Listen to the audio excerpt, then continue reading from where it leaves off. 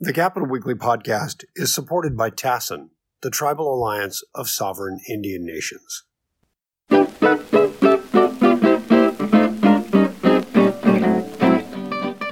Hello, and welcome to a special episode of the Capital Weekly podcast.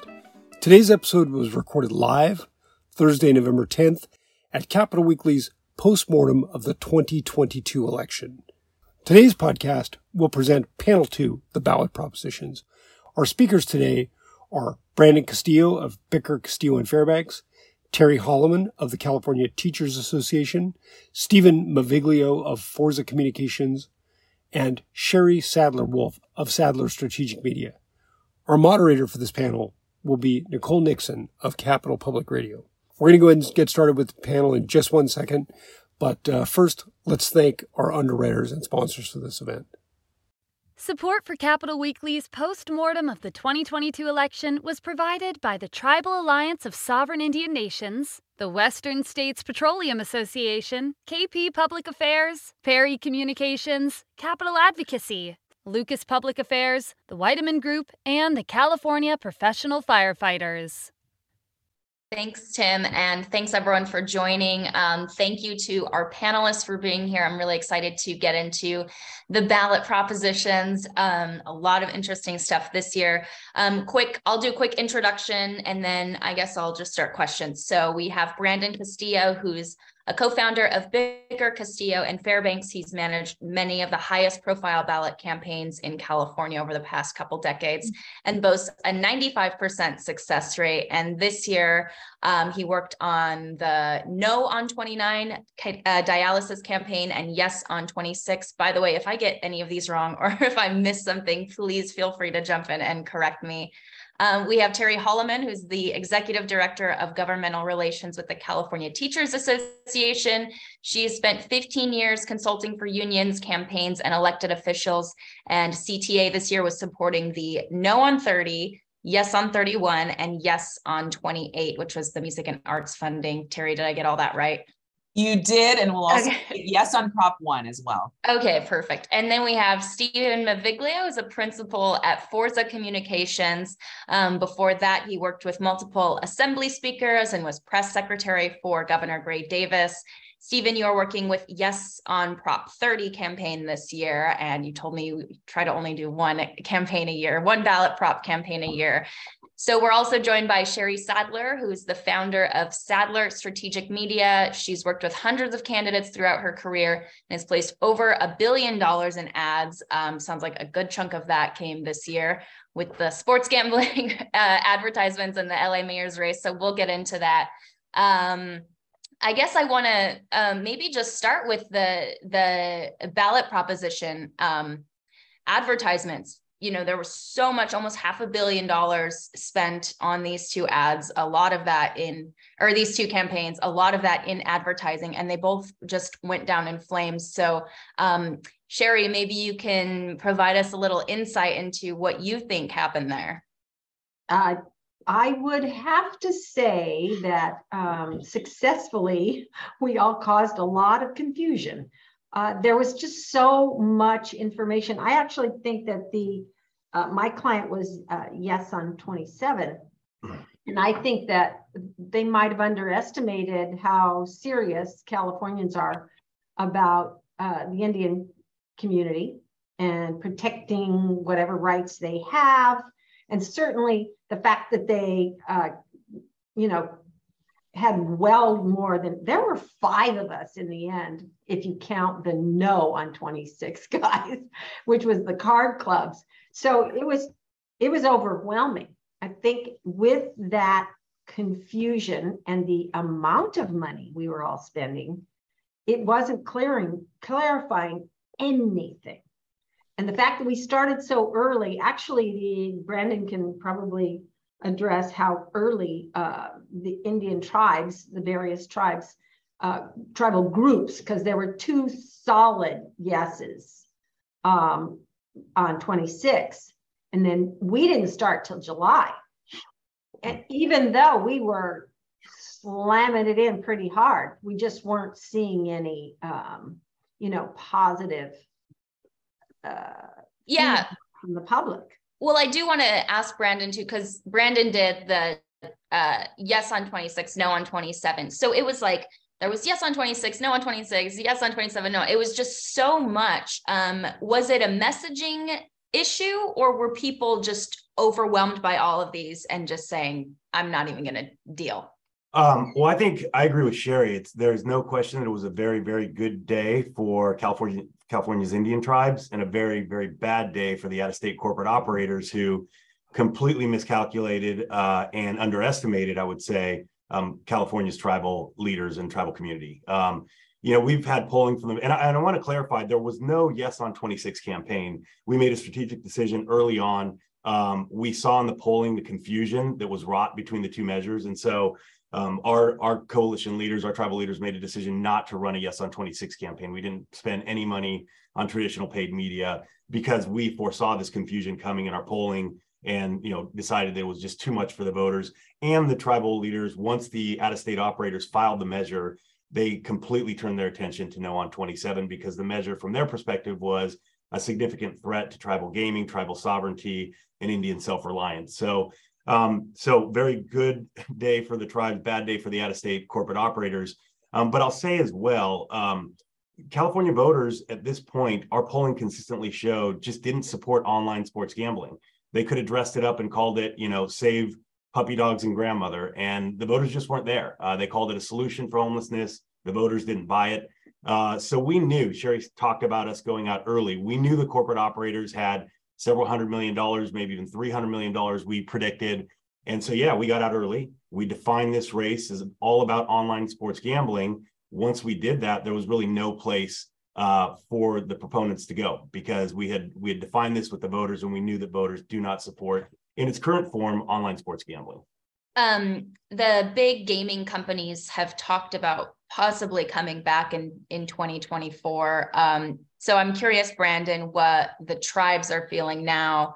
Are we going to see two more, maybe one more sports gambling measure in 2024? Or are we looking at the legislature now? I think the voters would hope no, right? I mean, there's clearly voter fatigue. Tribal leaders are regrouping now. We're fresh off this election.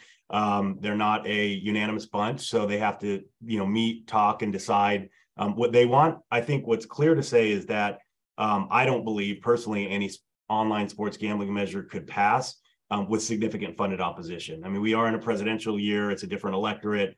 Things change over the course of 2 years, but with significant tribal opposition in 2024, I think you'll see the same result. So maybe the out-of-state operators will learn their lesson that they can't go it alone. So I'm not going to predict what's going to happen, other than to say I think there has to be a significant meeting of the minds for anything to happen in 2024. I also think that the out-of-state guys might recognize that the voter fatigue is only as long as the memory of the voter. So if they came back with a different, message, or felt that there was a way to work with the tribes, I don't know. I'm not that kind of consultant, but I know that our efforts were, valiant. We weren't just resting back on our laurels, but like I said, my opinion is that it was, they were overwhelmed, and the voters were overly confused, and they just decided no on all of it. Yeah, I should note that we were going to be joined by Dana Williamson, who was running or working with the Yes on Prop 27, but she was not able to join us today, unfortunately. So we'll miss her insight. I want to go to Prop 30 now, because this was probably the big surprise of this cycle. Steve, Prop 30 seemed to be doing well until the governor came out against it. And there was an assertion in the earlier panel that Gavin Newsom single-handedly tanked Prop 30. So I'm wondering if you would agree with that. Yeah, I think he can own that. I think what's most curious, though, is that this was something that was passed at the Democratic Party's executive board meeting unanimously. It was on the consent calendar. And Gavin Newsom has plenty of clout there. Terry's group has plenty of clout there. And yet nobody said a word there. So it was quite fascinating the way the governor suddenly dove into this in July, scrambling to put together a team, which he wasn't even a campaign against it at that point. And you're right, he had an enormous impact. Our polling, their polling, everybody's polling showed that, governor came in with lots of money from billionaires and down it went. Terry, you are also, no on 30. Like, what do you think the impact of the governor? And I'll also point out that the CTA spent quite a bit of money fighting this as well, correct? We did. So first I should start and say thank you for having us today, just for the discussion. I think it's important to always do a little bit of a postmortem and talk about what we learned and talk about what we observed. For CTA, this was a really difficult decision. I think hands down, universally, our members would say that we support all efforts to combat climate change. I think with this particular initiative, the problem that we had was not the concept. It wasn't, should California be doing more to address climate change? It was the construct. It was how the initiative was drafted. So for folks that are watching, this was a wealth tax on individuals and families who made $2 million or more a year. That would have lasted a minimum of 10 years, maximum of 20 years. That money was to go to dedicated resources for vehicle infrastructure, zero emission vehicle infrastructure, to the exclusion of every other area of the budget, including education. So our opposition to this was not about climate change. It was about the way that the initiative was structured. I would suspect, I'm not speaking for the governor, but I would suspect that he shared similar concerns about obligating the state in that way, so that if there was ever a recession, if there was ever an economic downturn, that's not money that could be tapped into by the legislature. And so did the governor make a difference? Absolutely. To Steve's point and question about the Democratic Party, I think at that point we weren't prepared. We weren't prepared to take on people who traditionally have been allies, both the party and the environmental community. That took a lot of soul searching on our part. CTA does have a soul, and we did soul search on that. And decided that ultimately this was not the right initiative for California. And so that's why we opposed it and spent $5 million. Another interesting thing about this is that, well, at least the way the governor was opposing it, he, framed it as this corporate giveaway for Lyft. And I wonder if anybody has thoughts on that and the impact that might have had, whether it, swayed voters one way or another. Certainly. I mean, passing taxes is hard. I think the biggest reason it got defeated is because there was an opposition campaign. And if you look at the history of tax measures in California, they don't historically pass when there's significant funded opposition. And in this case, the No on 30 campaign came in late, but they were effective. And so voters are skeptical, even if it's not them that are going to be taxed. And so framing this as, the benefiting one corporation or one special interest, however it may be, I think that's a tried and true method of defeating tax measures in California. Yeah, and I'll jump in and just say, look, newsflash, billionaires don't like taxes. That's not shocking to anyone. Nor is it shocking that CTA would oppose something that doesn't benefit California students and California's public schools. It's also not shocking, and I think was never really fully admitted or embraced by the yes side, that Lyft contributed $50 million or near $50 million because they were going to have a benefit from it, a material benefit. And what was always interesting to me was that you didn't see the same from Uber. One of the things that emerged during the campaign is that Uber made an investment about $800 million into fighting climate change. And our contention outside of our opposition because of the impact to schools, but our contention was that taxpayers shouldn't have to supplement a for-profit company. And that's what this was Lyft engaging in a way so that they could receive a benefit. And that for us was problematic. I'm not a big fan of Uber in terms of their history with workers and workers' benefits and rights, but at least they stepped up to the plate and offered to fund combating climate change to the tune of $800 million. Didn't see that same commitment from Lyft. And frankly, Lyft tried to hide the fact that they were contributing. So that was a big issue for us as a company that, as an organization that opposes companies that don't support workers' rights. And Nicole, I just wanted to say one thing, maybe just as a voter, were the ballot measures all suffering a little bit from having been written incorrectly, not enough research, not enough, because my take was the same as Terry. Why just Lyft? Where's Uber? Is this really something that's only going to affect that company? I felt the same way about 27, as Brandon pointed out. Is this really about homelessness? Or, I don't know, because I don't write these props, but as an observer, I felt like I saw too many holes or add-ons. Maybe that's the way to put it. Well, and that gets to what we've been hearing the last couple of days, is that when voters are confused about ballot propositions, there are conflicting messages, they just tend to vote no. And I think that's what we saw for maybe some of these things. Sorry, Stephen, I want to give you an opportunity to respond to anything on Prop 30. Yeah, I think, you can't have it both ways. You can't say this is for one company and then say, well, why wasn't Uber there? It didn't benefit one company. It benefited everybody. Of course, some of the drivers of Lyft are some of those everybody's. And, there's a stack full of fact checks saying the charges that this was a quote corporate carve out or was a false claim. And as far as hiding the money, there's something called CalAccess. It was very clear Lyft was funding this from the get-go for months. It cost $15 million to put it on the ballot. And once that was done, the spending was about even because the billionaires, as Terry pointed out, ramped up for it. And, it was very interesting that the Govern for California group, which on most items labor is diametrically opposed to, was with a strange bedfellow mix of CTA and the governor. And so that, was the curiosity factor of all that, and the money coming from all those different camps, that generated a lot of media interest. And sadly, there wasn't a lot of emphasis on the policy aspects of this measure, but more on the money. Did you, do you have any insight into why Lyft put so much money into this, but Uber did not?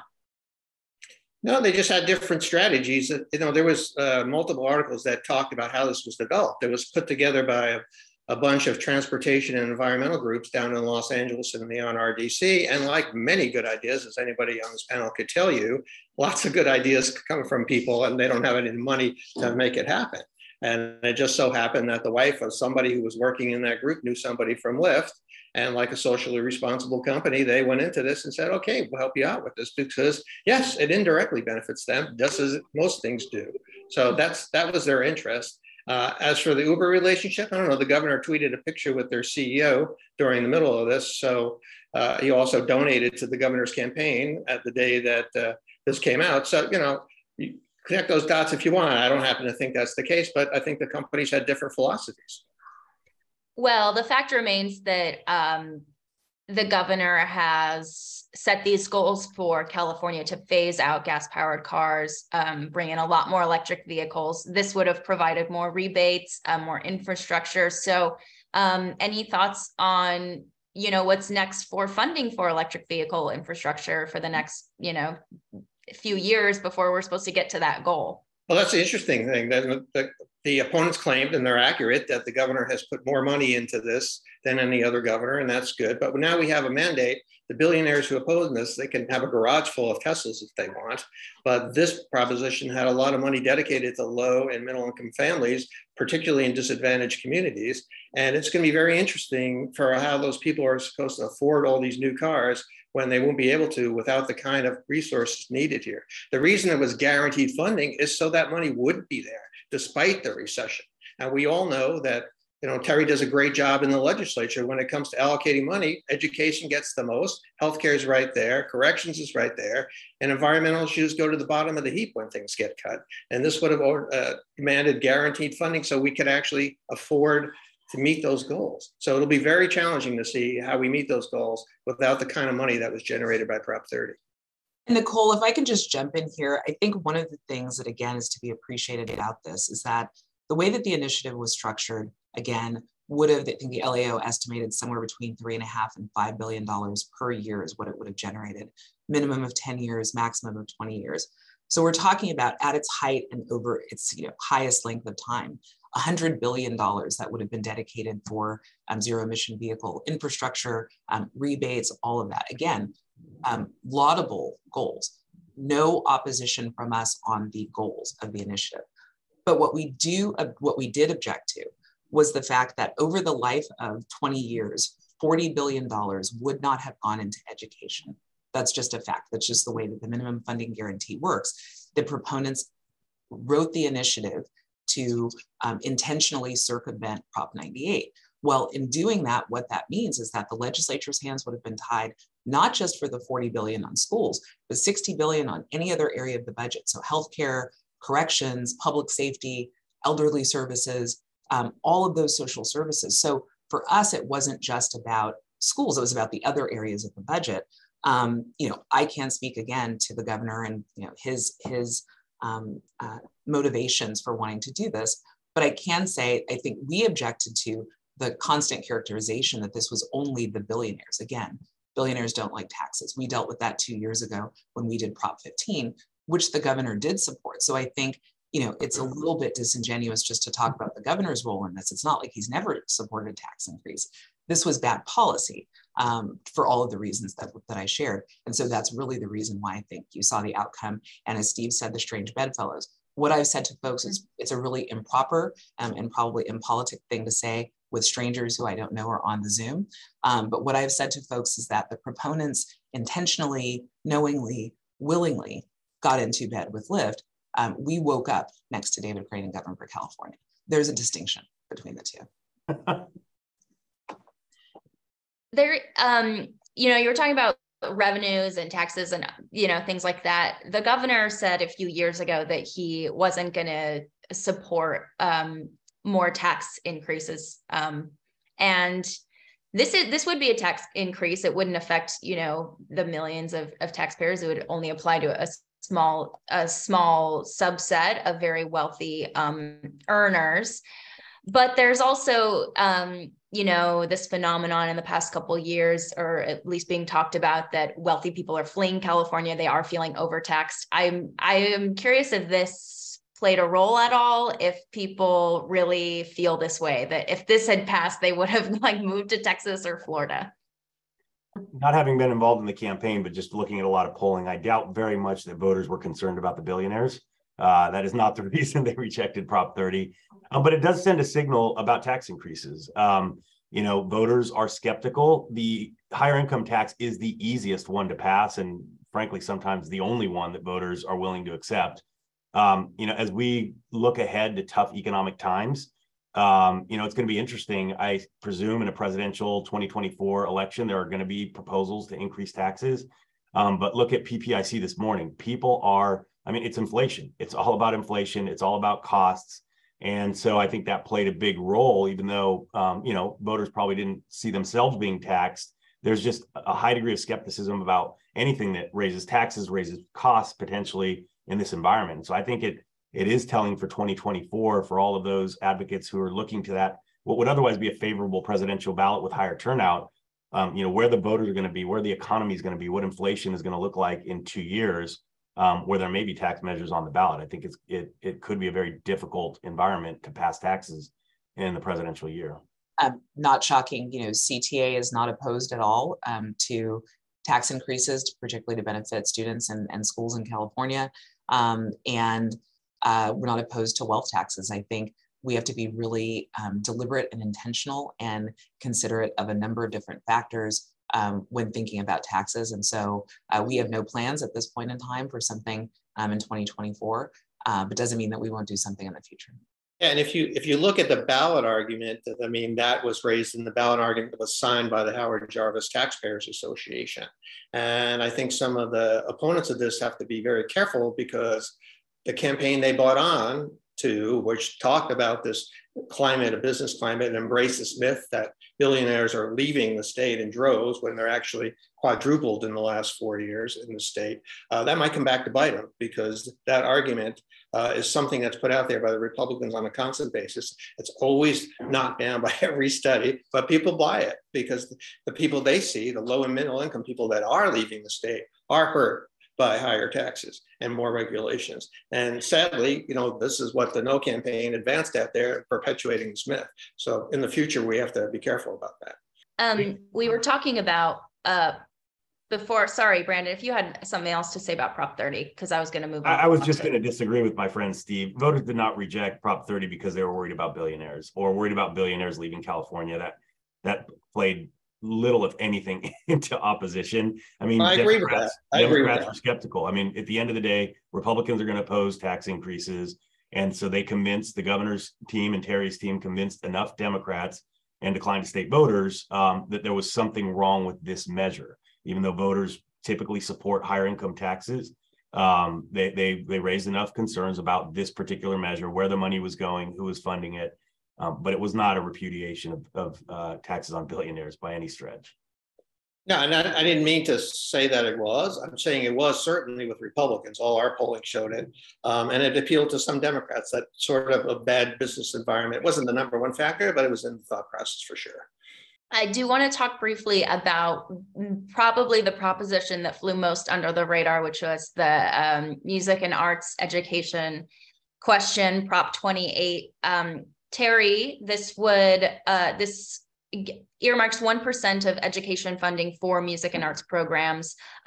Since you were just talking about, worries about funding being tied up for certain things, what is, this doesn't guarantee any new funding for schools, but what was CTA's thinking in supporting this? Because there is possibly a recession on the horizon.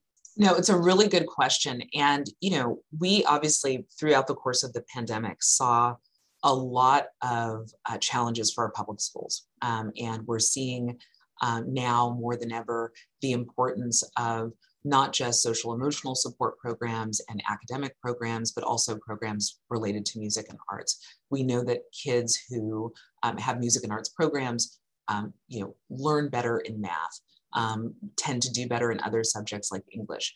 And so for us, we were not the drafters of this initiative.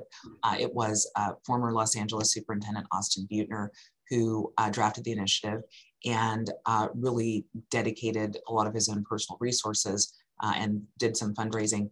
We came in and supported, worked with them on some of the language, but then came in and supported it because we know that right now, California, which is, now the fourth largest economy in the world, but is somewhere in the neighborhood, we don't have new numbers, but somewhere in the neighborhood of 25th, 28th in per pupil spending, we have to do everything we can to give our students a leg up. And so this was a no-brainer. I mean, we were pleasantly surprised that there was not a ballot opposition argument to it. And it's done very well in the days where obviously we don't have final results yet, but it's done very well with California voters. And so while we want to prioritize everything as much as we can as it relates to school funding, this was something that we felt was really important because often as our members who are music and arts teachers tell us, in order to sustain those programs, they have to do bake sales and car washes. It's a lot of supplemental funding. And what is great about this is that 100% of the money goes to 70% of the schools in California. So every school, or other way around, 70% of the money will go to 100% of the schools in California. There's an additional 30% that goes to low-income schools and schools are in the most need. And so that was really important to us to support. I want to throw a question to Sherry because you did a lot of these gambling proposition ads. Were there any other campaigns that you were handling media buys for? And I'm just curious about general observations as well from this cycle. Sure. Well, I had a bunch of candidates. One in particular was Rick Caruso. So the Los Angeles market was, highly impacted and crazy. The stations, the media was very happy about all of that here in Los Angeles anyway. I didn't see that much in other markets, always in Sacramento, but it was softer everywhere else. I also handled Gavin Newsom, and part of his commercials were the no on 30 and yes on Prop 1. So some of it was us purchasing and then the copy was changed to reflect those, supporting those. I had several smaller races. I'm saying smaller, even though they're big statewide. Malia Cohen, Rob Bonta, Alex Padilla. But not everybody was that busy. It was interesting. Even we got right up to the end with Bonta, and he decided not to put his money down. I think his polling, you could see that he was going to make it, and Malia Cohen did a little bit, but it was really 27 and Caruso that was really our big issues. Caruso was the most fascinating. After Yes on 27 stopped advertising mid-September, we just did a lot of different things. I have to give him huge kudos. He did not miss a single group meeting, whether he had a conversation on the phone with the local African-American radio station, or he went to the Iranian station. I mean, he literally was everywhere. I give him huge kudos for that. It wasn't just us buying it all. The Korean population here in Los Angeles, and we got lots and lots of feedback without it being a media buy. We got lots of interviews, but it was pretty crazy. It was, and we left no stone unturned on either of those accounts. Probably the biggest issue I had was outdoor, because outdoor is a very unique medium in that once we commit, we own it. And so we were unable to stop that train and just let it fly, see what happened. It became sort of moot. We didn't bother changing the copy after a while. So that one was unfortunate. I don't know that I would be all that keen to recommend outdoor for future candidates or props. But yeah, it was pretty nuts. I was curious, the conversations you were having, you mentioned that 27 ads stopped basically in mid-September. And I think that was around the time that first poll came out. Yeah, what were those conversations like with that campaign? Well, it was eked out. That was the one thing that was kind of surprising about it. Like, we're just going to take a break for 2 weeks. Then we're going to come back, and then we're going to take another break. And that just never resurfaced. We were done, but our buys for media were all made. Unfortunately, it was kind of on my back to continue. And well, let's call it pre-booking. As Brandon knows, that's very advantageous when you're coming in with a lot of money and try to get the best prices. But I kept having to babysit it because they weren't completely canceling. They were just eking it out. So that was tough because I couldn't quite get to the bottom of why. This is why we need Dana.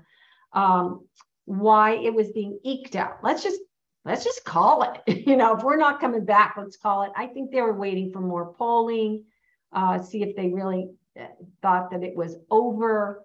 So it was not fun, that part. It was over. It was over. It was over in August. I mean, we saw in our polling, we tracked every single day. The question isn't why they stopped advertising. The question is why they started advertising to begin with. This thing was not going to sell to the voters. And little fact, it's on track right now to be in the top 6, potentially the top 5 most colossal failures in the history of California ballot initiatives since the early 1900s. Rob Pyers tweeted that out, so I'll give him credit to it. But right now it's standing at the 6th highest no margin. And I've been doing this for 25 years. We focus on ballot measures.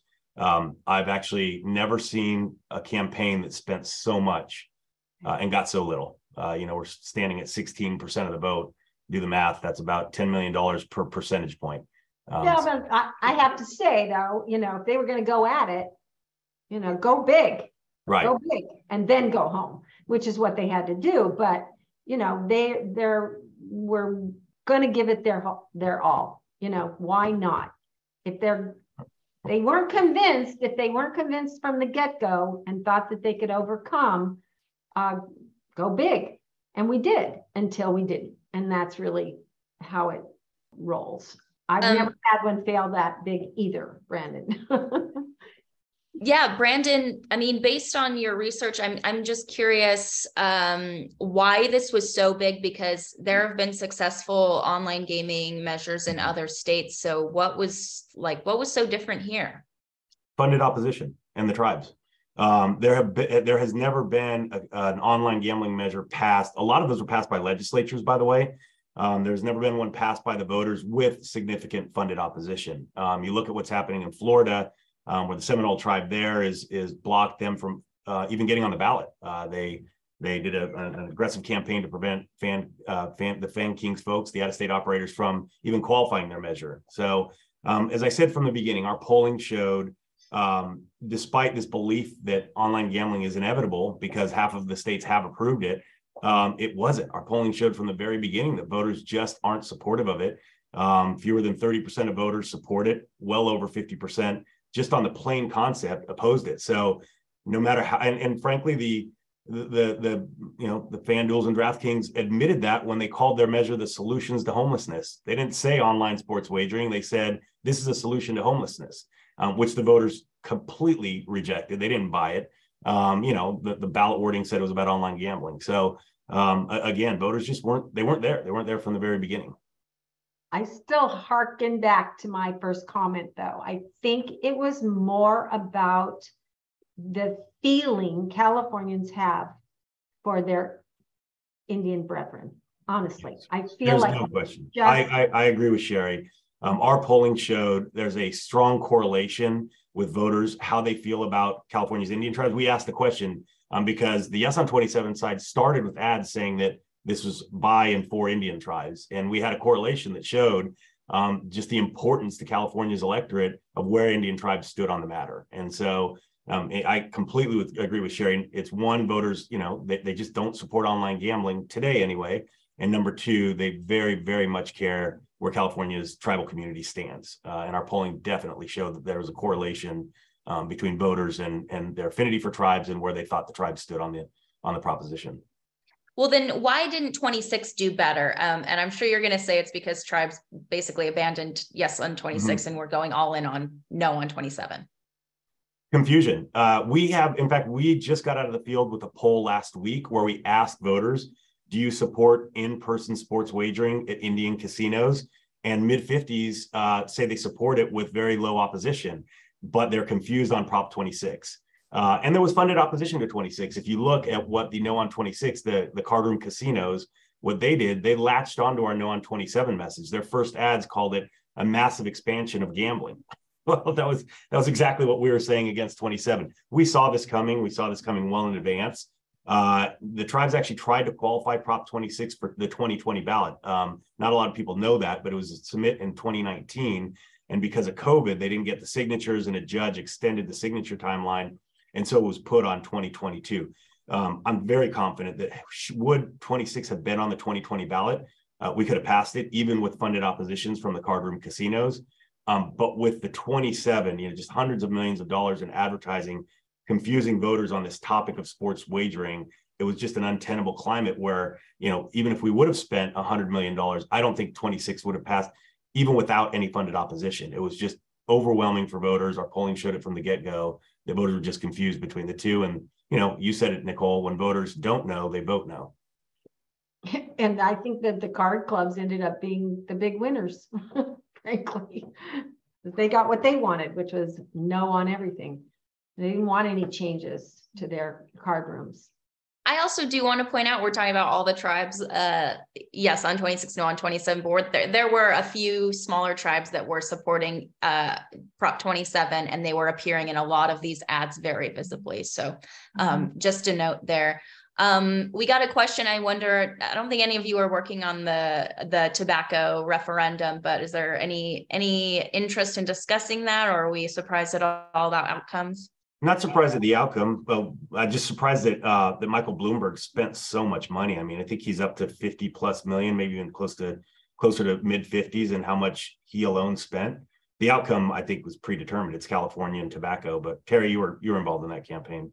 Yeah, no, Brandon said what I was going to say. I think the only other thing I'll add, just in terms of being surprised, we were looking for the tobacco companies to do something. I think the only thing we ever saw was kind of at local convenience stores, gas stations. They had a campaign to say no on 21, kind of local grassroots campaign, but we never saw much from the tobacco companies. To Brandon's point, that's a hard thing to do, to be a tobacco company in California. But no surprise there. We contributed and supported that initiative as well, and very happy with the outcome. Sorry, Terry, I said that you weren't on 31, but you were. Sorry. Oh, that's okay. Well, on the referendum point, there are two potential referendums in the works right now. I think they're gathering signatures on the fast food sort of collective bargaining issue and the ban on oil gas wells within a certain distance of homes, neighborhoods, and schools. Terry, I think I probably could guess where you are on the gas one, but I don't know, maybe you could give us a preview for if or whether either of these could be on the ballot in a couple of years. So Nicole, this is only, I only know what I've heard. We're not actively involved in either of those at this point in time. We again have concerns anytime we're talking about money that should and could go to public schools and students, not doing so. And so with the gas one, oil one, we'll see what happens over time. And obviously we support our brothers and sisters in labor. And so probably best to have a conversation with SEIU regarding the fast food referendum. I know they worked really hard. Governor was very supportive of it. So we'll see what happens. But fast food industry does have a lot of money and likely to be a very expensive 2024 there as well. I think these are just to stop the law from going into effect. I don't think these will make it to the ballot. I worked on the plastic bag referendum a couple of years ago, and essentially the companies that made those bags bought the almost 2 years from the time the law passed to it actually went into effect, and didn't spend I think they spent like virtually nothing on the actual campaign because they just had bought the time, made their money, and moved on.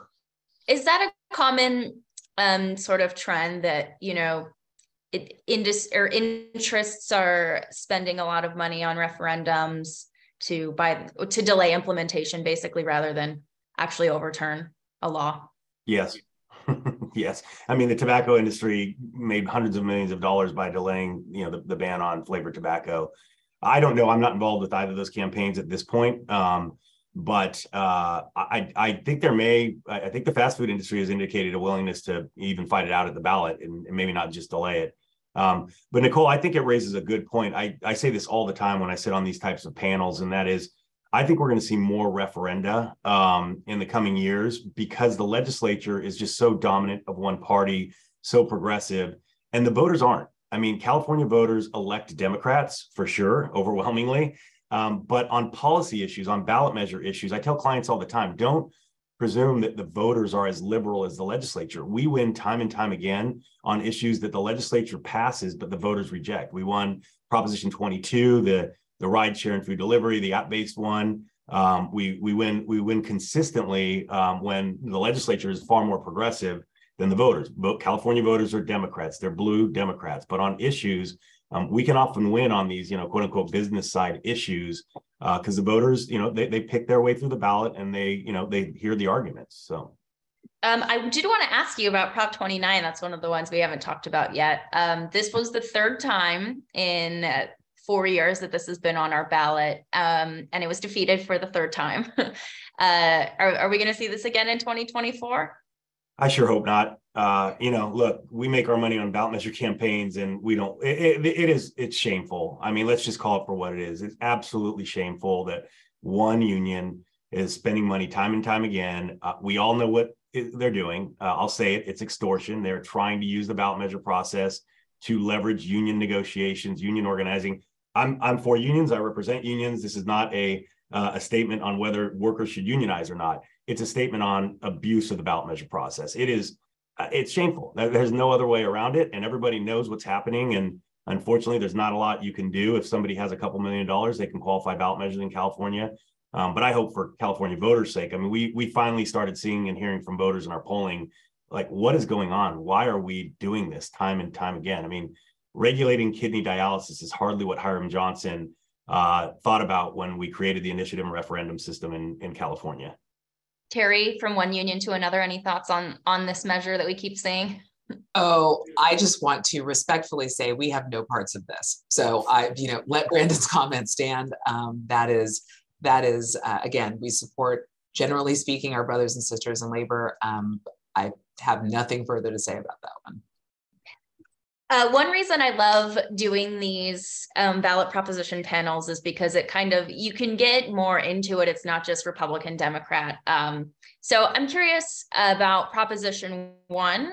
We can go there for a little bit. In the last panel and in the past couple of weeks, there's been a lot of talk about how that did give a boost to Democrats in some of these closer races. I'm just curious, any general observations about, Prop 1. Sherry, you mentioned that you were doing some of, Gavin Newsom gave some of his advertising to that. So I guess just any other thoughts about Prop 1 from any of you? I'll also add that Rick Caruso did as well. In some of our ads, we took a sort of sidebar for him to help support that one. So. I mean, this was one of those issues where it's not confusing, and it did get more votes than any other candidate on the ballot. I think we all knew that. It's interesting. We all kind of knew it, so didn't need too much effort, but certainly I think it's important enough that anybody who did contribute made it just become more forefront for us as, citizens of California. After doing that campaign that I did for Gavin around the country, it was really obvious that where we were pushing buttons, in Texas and Missouri, and we were in 5 or 6 states, and it was all about that. So personally, I'm thrilled that it passed, and I think it's an important step for our Constitution, and I'd do it again. I'll just step in, Nicole. Like for CTA, we have supported initiatives on reproductive rights and protecting women's reproductive freedoms for a number of years. This was something at the beginning of the summer. NEA nationally took a position in support of women's reproductive freedom. And so this was relatively easy for us, especially given our population of members, the majority of whom are women. Really something very easy for us to do, and glad we did. I meant to ask this at the beginning, but were there any, outside of what we've already discussed, were there any major surprises for any of the 4 of you from this cycle of ballot propositions that we wanted to mention? I don't think the outcome, the Prop 30 was really the only close contested race. I think everyone sort of knew. The public polls were indicating where the measures were going to go. What was a little bit surprising to me, and we tracked this very closely, was the total campaign spend. 2020 was the most we've ever spent on ballot measures in California. We spent $770 million. Campaigns raised that much, I should say. And by election day, the total was $769 million, even though we only had 7 measures versus 14 measures. Now, the gaming ones obviously accounted for about half of that, but still, that's still another, almost $400 million that were spent on these other campaigns. So that was, that was a bit surprising. And I think that's the trend. $100 million campaign used to be the exception. It used to be eye-popping. But now it's become the norm because it is so expensive to communicate with voters, as Sherry knows, and you have to do it for so much longer because everybody gets a vote now in the mail a month out, and so you can't wait till the final 2 weeks of the campaign anymore. You have to communicate 6 or 7 weeks, 3 weeks ahead of people getting their ballot if you're going to be successful. Yeah, I have to say that the trend in my business is not good, and I mean that in terms of how much it takes to stay on any medium. And, television was very supportive of 27 because they're like, great, as soon as this is over, we can replace those automotive dollars that we lost because we'll have FanDuel and, whomever, any of the online gaming companies become regular advertisers. And that was true. But the cost factor is it can't just keep going up while we're watching the mediums that we're all using lose audience, because the more streaming and YouTubing and anything you want to name the more we have, the thinner the audience becomes, and it's getting more and more difficult to make a dent on television. I noticed that the television stations, and I bitched dramatically, was that they open up their breaks. Let's have even more time on our breaks. Where we had a 4-minute break, let's go 6. So it's increasingly difficult. We're going to have to revisit as an industry. We're going to have to revisit how we get the message out, and that's why it's costing so much money. My biggest surprise was how few there were. I think it was the fewest since 2016, in large part because some of the heavyweights decided not to go to the ballot. Certainly the medical malpractice and plastics would have been something that would have generated a lot of controversy and ads and a lot of close races there. And I think that's, I think that's healthy. I wish the kidney people and the gaming people would have done the same thing. But, that was a big factor to me. Also this year, it was, exceedingly expensive to get things on the ballot because of COVID. Signature gathering cartel had jacked up their rates. I've heard in some localities, they were paying $12 to $15 a signature for some local measures because of 25 plus 25. Yeah. Crazy. We paid 25 on a local measure. Yeah. So that's, those are my takeaway surprises. And not to, rub Steve noses in it. Steve noses in it. Our biggest surprise, obviously, was that Prop 30 is doing as well as it is. Final count isn't in, but we're at 59% no, and that's not where we thought we'd be. We thought we'd be a little bit closer, but we're hopeful that we would defeat it, but thought we'd be a little bit in the 51, 52. We did get a question since we brought up the cost of signature gathering. There have been news stories about signature gatherers lying about the content of their petitions. Does this make a significant difference? And is there any possibility that signature gathering process might be more regulated? Yeah, it's like negative TV ads, right? It's been happening since we pay these. They're independent contractors. It is the seedy underside of this profession.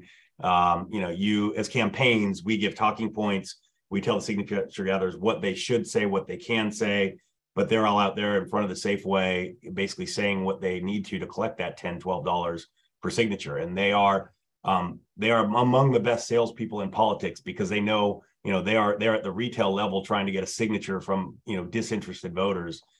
So yeah, is there a little bit stretch or even flat out lies going on from these folks? Absolutely. But there always has been. And then one more question.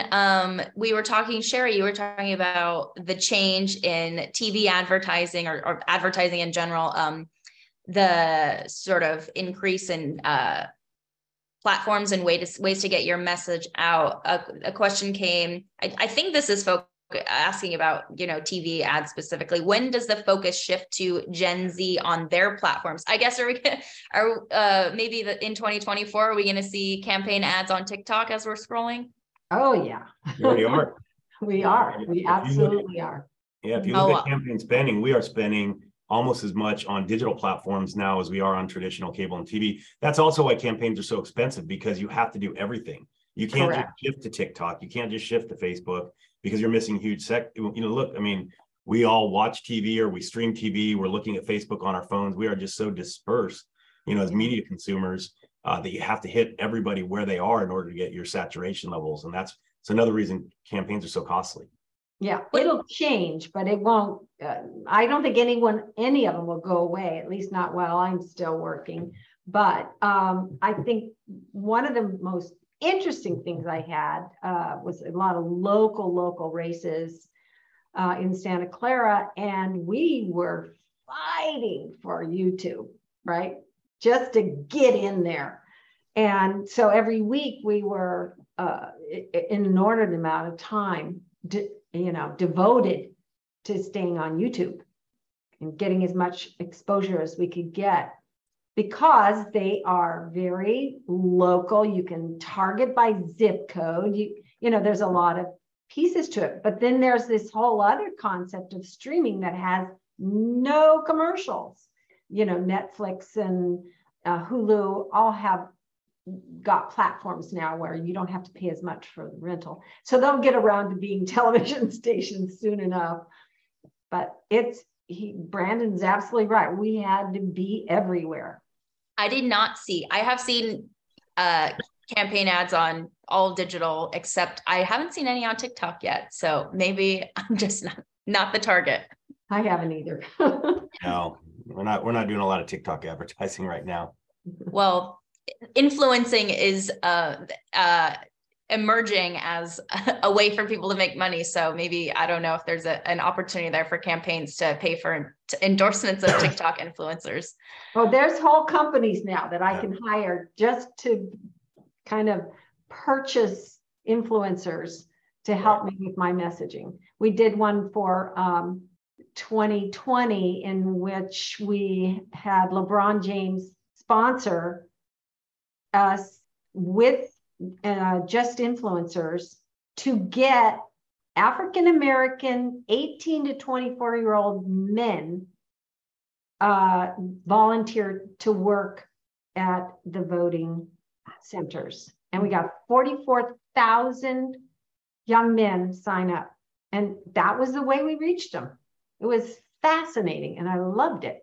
It was good to see, we had numbers, real raw numbers, and did it in about 3 weeks. It was great. Well, I don't see we have about 3 minutes left. I guess final call for people to submit questions for our panel here. And if not, maybe we can wrap it up a little early unless anybody has final closing thoughts they want to get out.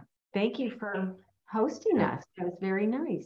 Thanks for hosting and keeping us in check, Nicole. And thanks to Capital Weekly for doing this. It's always a fun post-election panel. Thanks. Yeah, thanks so much to Capital Weekly. Thanks to all of our panelists. This was a really interesting and fun discussion. Cool. Thanks, everyone. Nicole, panelists, thank you so much for participating in this. We'll have you again in 2 years when I'm sure the dialysis initiative will be back again. God knows what else. So, the Capital Weekly podcast is produced by Tim Foster for Open California. If you enjoyed today's episode, we hope you'll go onto iTunes or wherever you get your podcasts and leave us a positive review. Thanks a lot, and we'll see you next week.